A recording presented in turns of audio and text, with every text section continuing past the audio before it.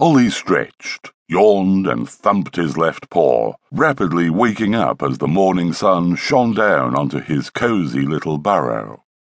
"Who can I help today?" Ollie thought to himself, nibbling on a carrot.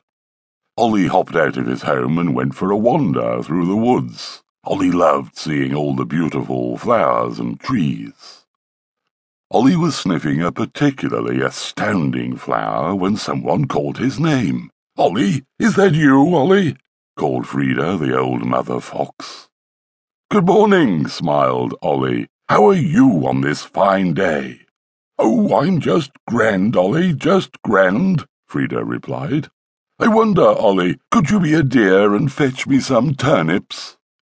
"Of course, I love helping," beamed Ollie. "I know you do. You are a very kind friend," chuckled Frida. "Would you be a poppet and drop them off at my den?" asked Frida. "Not a problem at all," Ollie called back, as he scampered off towards the farmer's field.